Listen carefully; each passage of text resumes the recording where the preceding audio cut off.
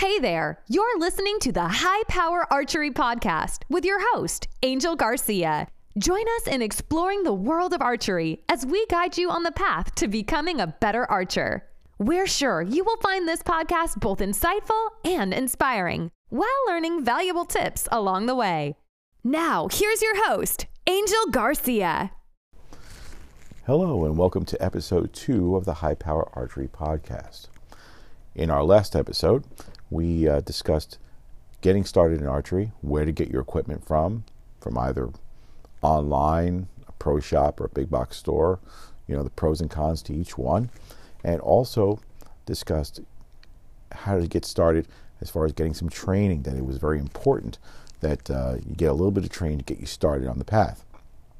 So in today's episode, we're going to get into how to go about finding a coach, finding an instructor, and what actually you should be looking for in a coach, and actually what it means to be a coach in the first place. And I'll be a little blunt about this. There are a lot of people out there who are certified coaches who teach by the book, and there's nothing wrong with that. But their techniques are kind of dry, whereas it may work with some people and not with others. And unfortunately, what they'll do is, okay, you're paying for half hour, an hour of training. So we're going to go ahead and do this. We're going to go through the motions, and if you get it, great. If you don't get it, well, too bad. That's not the way I do it, and it's not the way I think that any legitimate coach should be doing it. That brings up another question, like, what is a legitimate coach? Well, there's a lot of things that we can discuss about that. One of them is this. A coach is someone who can help you learn, who can point out what you're doing wrong and help you to correct it. They do so by adapting to each individual student. No two students are alike. It's not a cookie cutter sort of thing. So now, how do I go about finding somebody who's going to do this for me? Well, most ranges and most shops, they usually have somebody there who's proficient at doing this sort of thing. And then there's other resources you can go to, like you can go to the USA Archery website and you can view all the coaches in your area, their various levels, what their qualifications are. All of that is plainly listed online. Now, there's two different things that I'd like to bring up. The first one is, if it's for an adult, then pretty much the decision's up to you. It's your money. You're paying that out there, and you'll quickly be able to determine if what this coach is showing you is actually doing anything for you. Are you getting anything out of it? So that's important. Okay, they have to be able to help you, and if you see that you're not getting anything out of it, you're not getting any feedback, he's just saying, well, do this, do that. Sometimes that doesn't work for people, and some people can learn out of a textbook like that. It doesn't always work. So in the end, you decide, well, I tried it, it's not working. Don't be discouraged. There's other people out there. Then there's another facet to this that I'm going to bring up. It's kind of a touchy subject, but okay, getting a coaching certificate doesn't mean that you're a good coach. It just doesn't. It means you know the basics of what the particular organization wants you to teach out there, and you know what their core requirements are. So I'm a USA Archery Level 3 NTS coach, and that means I've gone through a certain amount of training, and I know the NTS system, how they want it taught. I also know what to look for in a student, so they cannot hurt themselves. In the advanced levels, you learn about periodization, you learn how to work through students' issues, and how to teach by the book. And then you adapt that to how you teach, and you can use that as a great tool to helping students. That by no means, has any meaning towards, took a test, know how to do it, can I actually apply this to a student to help them? That comes from experience. Okay, so it's a piece of paper. But in the case of someone who's looking for a coach for their child, well, here's why it's important. Part of the USA Archery training and certification program, from level 1 all the way up to level 3, level 4, level 5, is that you have to go through a background investigation. Okay? Why am I bringing this up? You have to have the confidence in who you're going to bring your kids to for coaching. Somewhere in the back of your mind, you may be wondering, like, do I really even know who this person is? Well, if it's by word of mouth, you may know a lot of people who have used them before, and that's great, and sometimes you don't. Well, USA Archery has them go through a background check and also through some training for what to look for if a kid may be being abused, that sort of thing. Also, how to avoid, problems with interaction between different kids on a team, and all that's very important. To the parent, what I see as the most important part is you can actually make sure that you're not bringing your kid to a criminal or something like that because they've passed a background investigation. That doesn't mean you should be lax and not keeping an eye on what they're doing, but by all means, it gives you a little bit more peace of mind because they've had a criminal background check, so you're not bringing your kid to some whack job out there. And that should put you a little bit at ease. But by all means, still keep an eye on what's going on. Okay, so you can find a coach by word of mouth, by reference, and like I said, certification in the USA Archery terms means that you've passed the test, you've passed the training, you've passed the background check. But again, it's just a piece of paper. It doesn't mean that you know how to coach.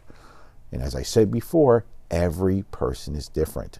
You have to know how to adapt to a different student. So, okay, you go to a coach, what can you expect to learn?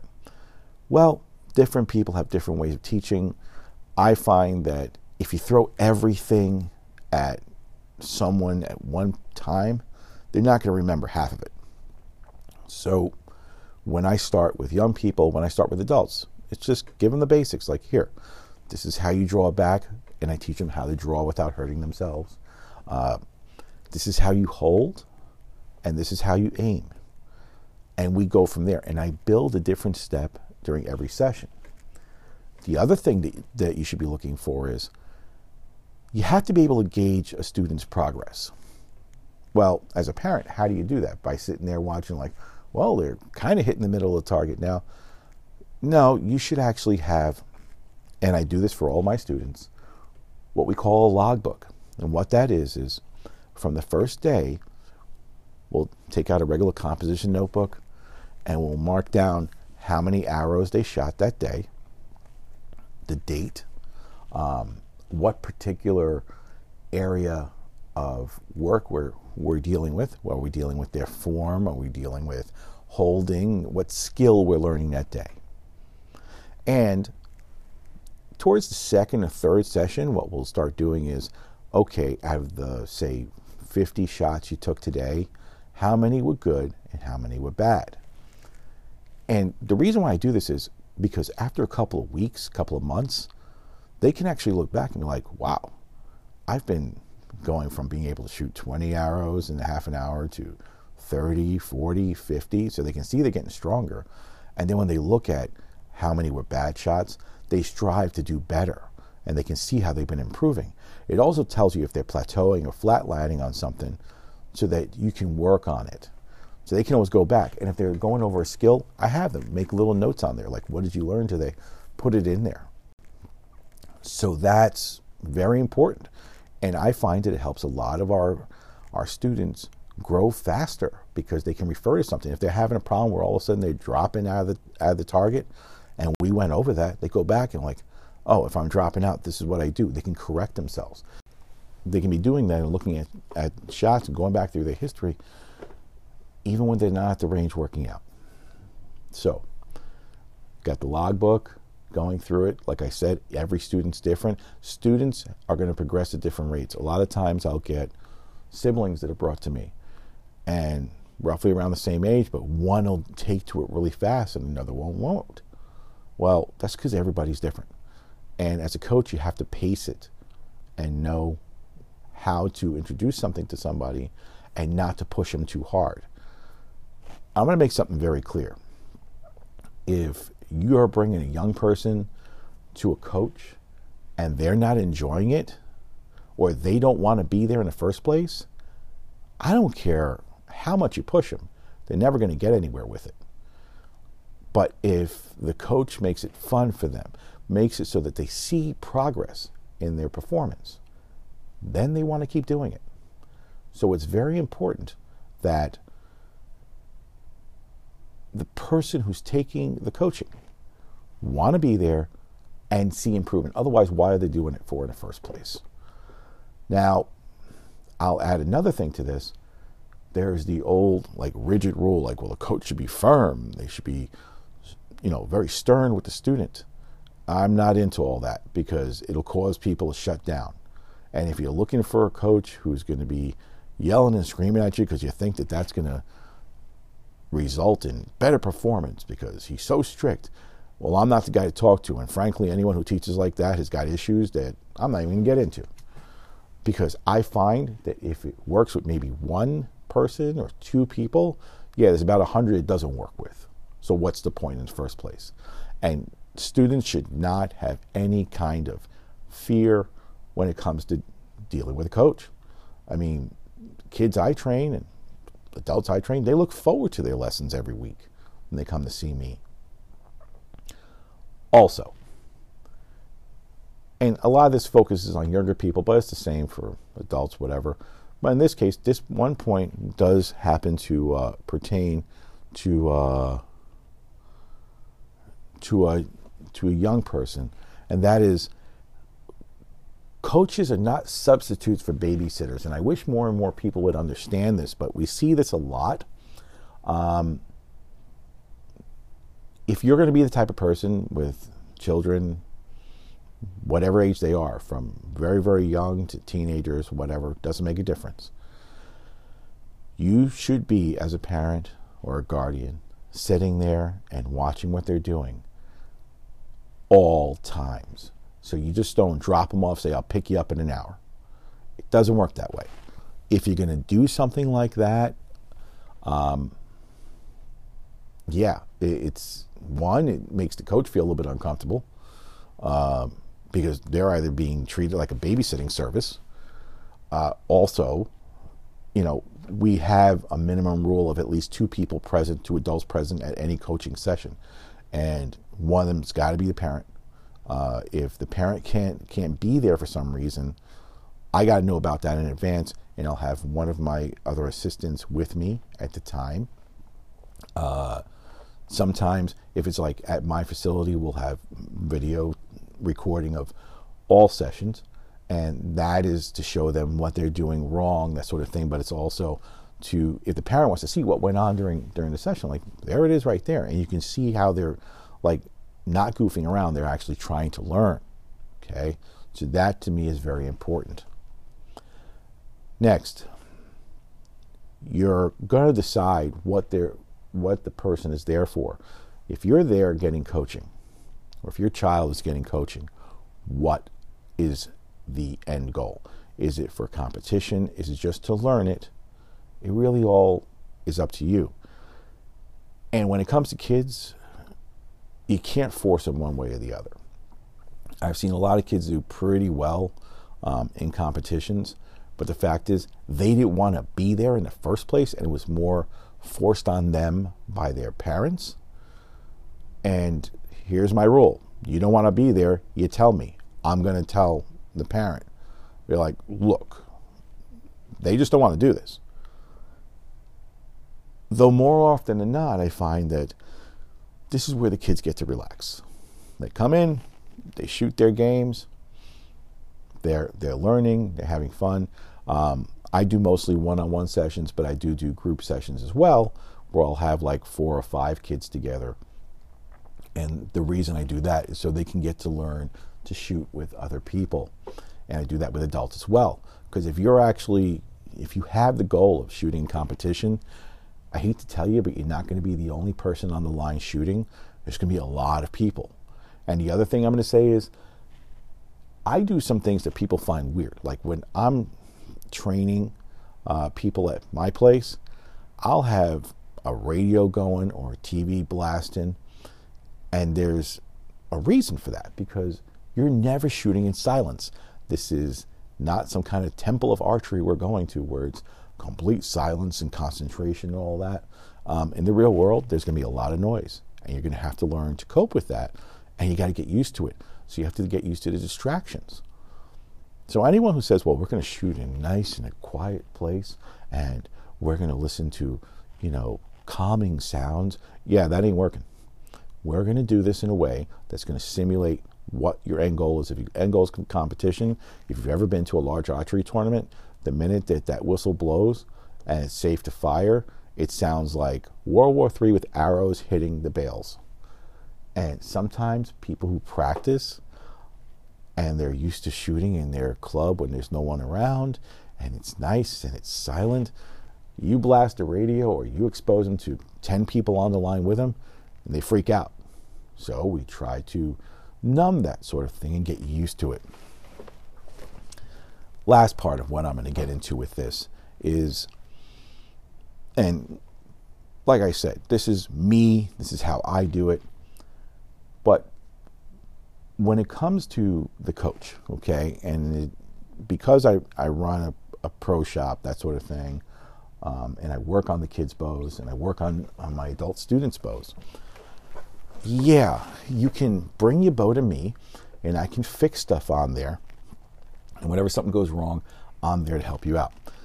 But a little while after you're starting and getting into all this, I start teaching people how to work on their own equipment within reason. So simple things I'll teach them is how to reserve the center serving, how to tie a D-loop, how to tie a knocking point, that sort of thing. How to know if something is off with their bow. How to take measurements on their bow so that if something is wrong, they can actually just break out, tape measure axle to axle, measure the brace height, and they can actually tell when something's not right. Break out a T-square and take a look at it and see if maybe your knocking point has moved. All these are little skills. They're not very hard to learn, but here's why I teach them. It's very simple. It's because as you mature in this sport, you can't be forced to go back to a shop and be reliant on somebody to do everything for you. The same way you don't count on somebody to tie your shoelaces after a certain age. You got to learn how to do it on your own. It makes them more independent and more confident in what they're doing. How I do it, I start teaching the basic skills. I'll actually have them sit there. If I have to make a change to one of their bows, I'll be, okay, look, this is how you're doing. Watch what I do. And then I have formal sessions with them too.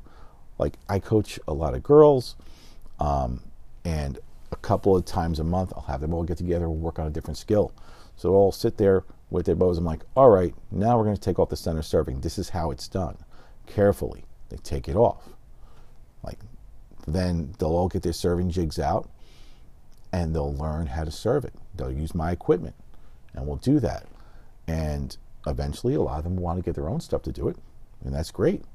And they'll keep that in their toolbox with them, keep it in their bow bag.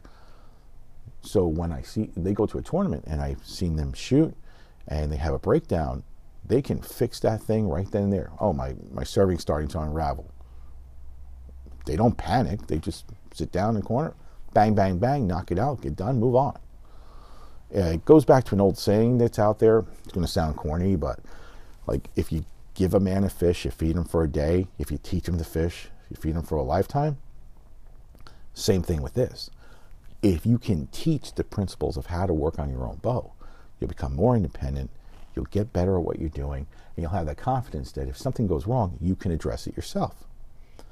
We actually go further than that, and one of the other things we teach them is how to fletch their own arrows.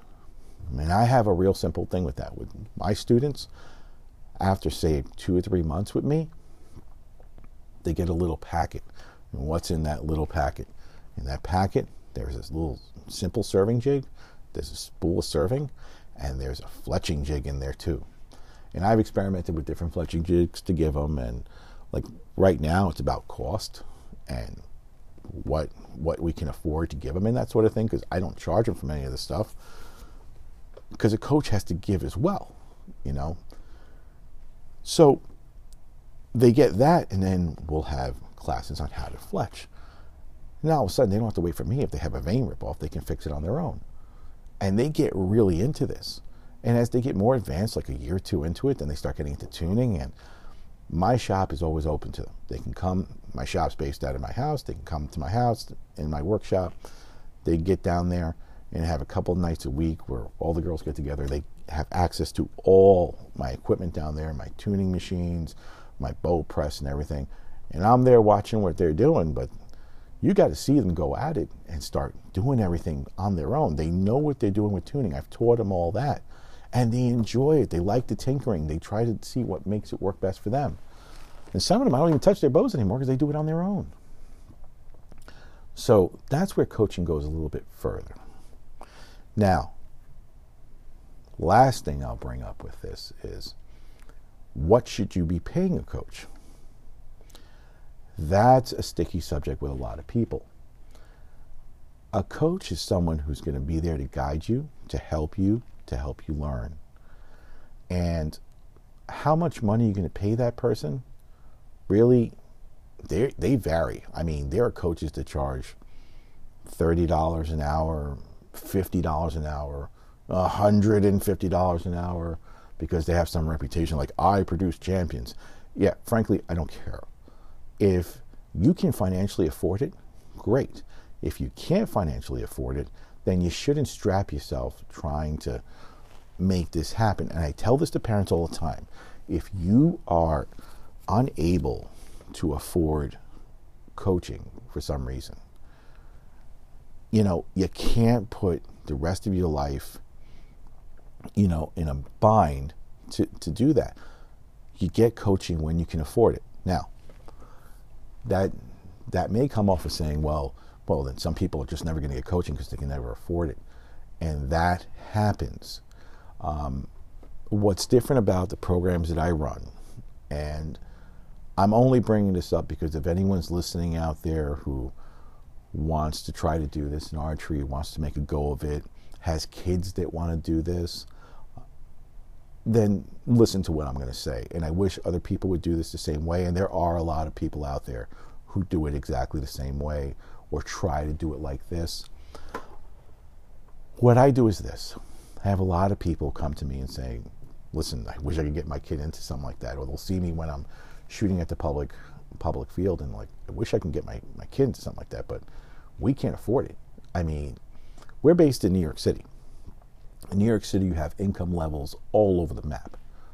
And there's some people who, their main concern is putting food on the table, paying for a roof over their heads. And that is the most important thing to them. And they wish they can give their kids things, but they can't. I mean, they just can't. So one of the programs I started a couple of years back is, you can try archery for free.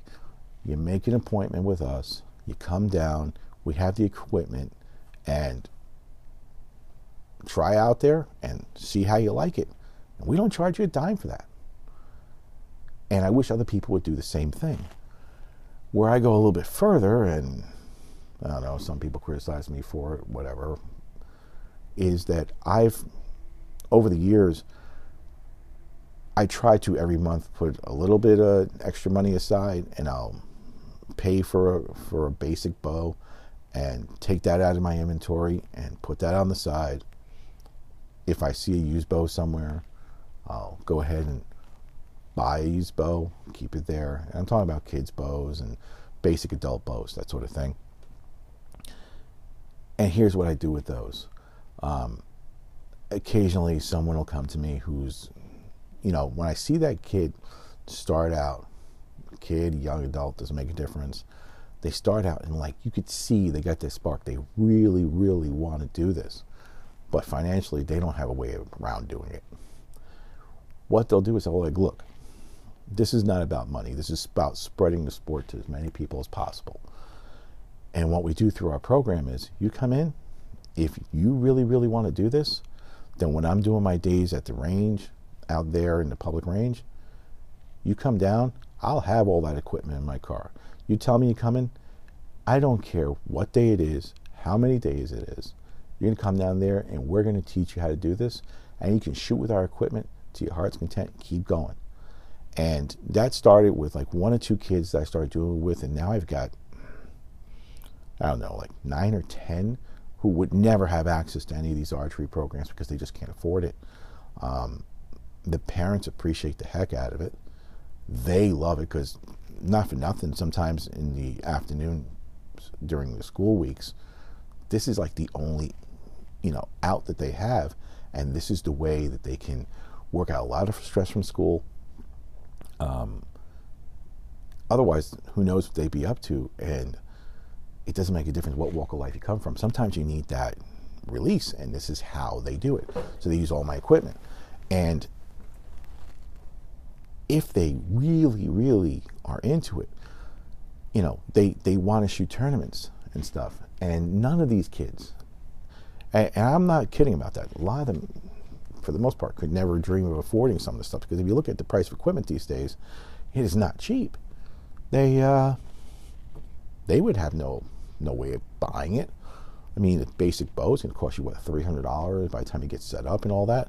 $300 might not sound like a lot of money to people, but to some people, but for these kids, it's like an insurmountable thing that they never be able to do. And the parents, as much as they want to give them something, could never do it. So, remember those bows I talked about that I have on the side? I'll take one. Like, here, you're really into this? Here's your bow. This is yours. Now you take this from now on. You take care of it. It's your responsibility. And we started from there. And some of these kids have really gone far, and they become really, really good shooters. So that's how I try to spread the archery out there. Our sport is very special in that it's individual. You don't need to rely on a bunch of other people in a team. It's not a team sport per se, and they can do that. So that's what I've set up. And, I'm not trying to make myself sound out like Mr. Goody Two-Shoes, but not for nothing, if we had more people doing this, and there are other programs similar to this around the country, I think that not only would the sport grow a lot, we get out to more people who never would have a chance to do it. And I've done this with adults and children alike, and the look on someone's face when you're giving them their first bow, something they could never afford on their own, you never forget it. So getting to what archery coaches should be charging, it's really up to you. What can you afford? And you're going to know if someone's into it really for the money and you're just another number to them, go through the motions. And if you don't like that, then don't do that. Sometimes you might have to go through a few different people till you find someone who's really into it. A lot of times you'll have somebody down at your local range who actually does it for the love of the sport and will just, take you under their wing and teach you how to do it. That's the way I got started. So what I mean to say by all this is use your own judgment. Get what you want out of it. If you don't find a program that works for you, move on to somebody else. Like I said, having the highest certification in the land and this and that, saying, well, I have a proven record of champions. Okay, great. How many students have you coached? Hundreds? And how many turned out to be champions? 2? Well, have I talked to your other students, and are they really happy with you? All this you got to do your own investigations for. So it's your money. Speak for your money. Be like, listen, I don't think I'm getting what I want out of this. And either they're going to change their tune and try to adapt it to you, or you move on. So that's where I am with this. And I know I kind of drew it out a long way and you go down all kinds of different rabbit holes when you're discussing this. I've probably had to record this podcast 4 or 5 times because it's a very touchy subject with me, and I can get really, really riled up over it. I'm trying to bring it as calmly as possible because, not for nothing, when it comes to teaching people, and kids especially, it's the most important thing, okay? You have to be able to help someone grow. If you're just there to collect money from somebody, to sit there and watch them shoot and never comment on anything, be like, yeah, work on this next time. Yeah, you're not a coach. You're somebody who's there, who's charging for their time to critique somebody and nothing else. And there are a lot of coaches out there, and a lot of them have really, really good intentions, and those are the people you got to look for. If you have any questions about this or anything we've gone over, feel free to drop us a message or, post a comment. We'll get back to you, and we will answer you. Sign up for our newsletter, and you'll get different notifications when we put out another podcast, when we have events going on. And if you're in the New York City area, we're located in Staten Island, but I can pretty much travel anywhere. If you're in the New York City area and you have a kid who wants to learn archery first time, if you're an adult who wants to try out archery the first time, then give us a call, leave us a message, and we'll make it happen for you. So until the next podcast, when we hear from you again, you hear from us again, shoot straight, be well, and take care.